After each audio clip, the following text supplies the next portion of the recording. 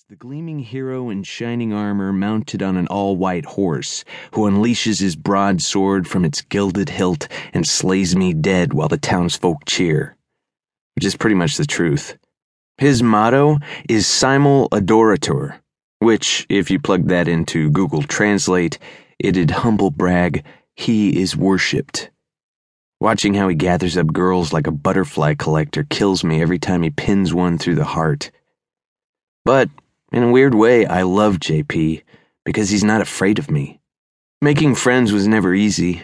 Mom was always like, talk to the other children, show them your beautiful smile. Mom. But when I tried, they ran the other way. Or even worse, pretended I wasn't there. When I had 30 pounds on every other first grader in town, JP was the only kid who asked, "Want to play?" Of course, my answer was yes. And if he asked me to rough up the occasional somebody here and there, I did it because he wanted me to be his friend. It wasn't too bad. Usually standing over the kid and staring down did the trick. Besides, hanging out with JP is a badge of honor at St. Lawrence. I'm not about to sacrifice my seat by his side at the lunch table. He's the best, except sometimes I hate him, like right now. If it weren't for JP, maybe I wouldn't have gone onto the roof, and maybe I'd still have hair. It was JP's idea to go to the barbershop after school. He said he'd pay, and I was like, awesome, because he's stinking rich and I'm poor as hell. JP must know I'm really down, I thought, as I sat in the chair. Nice thing for him to do.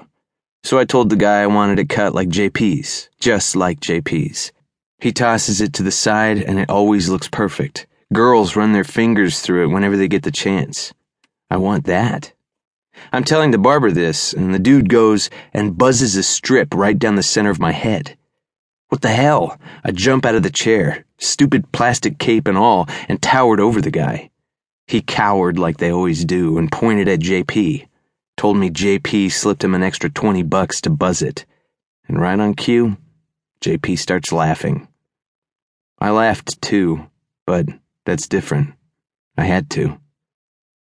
So now I have a buzzed skull. I don't like it. Reminds me too much of chemo. I wonder what my dad thinks about my new haircut.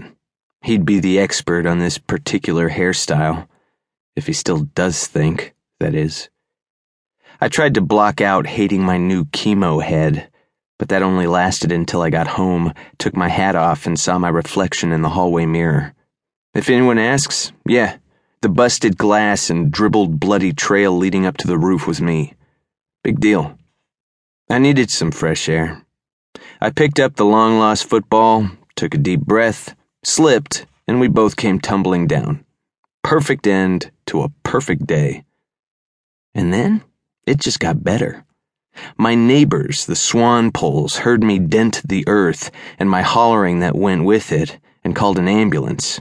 Now, I'm in the hospital waking up from surgery with 2 spiral fractures in my right leg, and all the beeping from the monitors is driving me crazy. Does it have to do this with every heartbeat? I wish someone would turn it off. The beeping, I mean. Every time it repeats, I hear Madison's voice on a loop. Oh my God, now we're going to have to see the beast's face every day. Oh my God, now we're going to have to see the beast's face every day. My eyes closed to block out all the white of my hospital room, and I'm feeling vaguely disappointed. Didn't think I'd end up here. Not what I had in mind.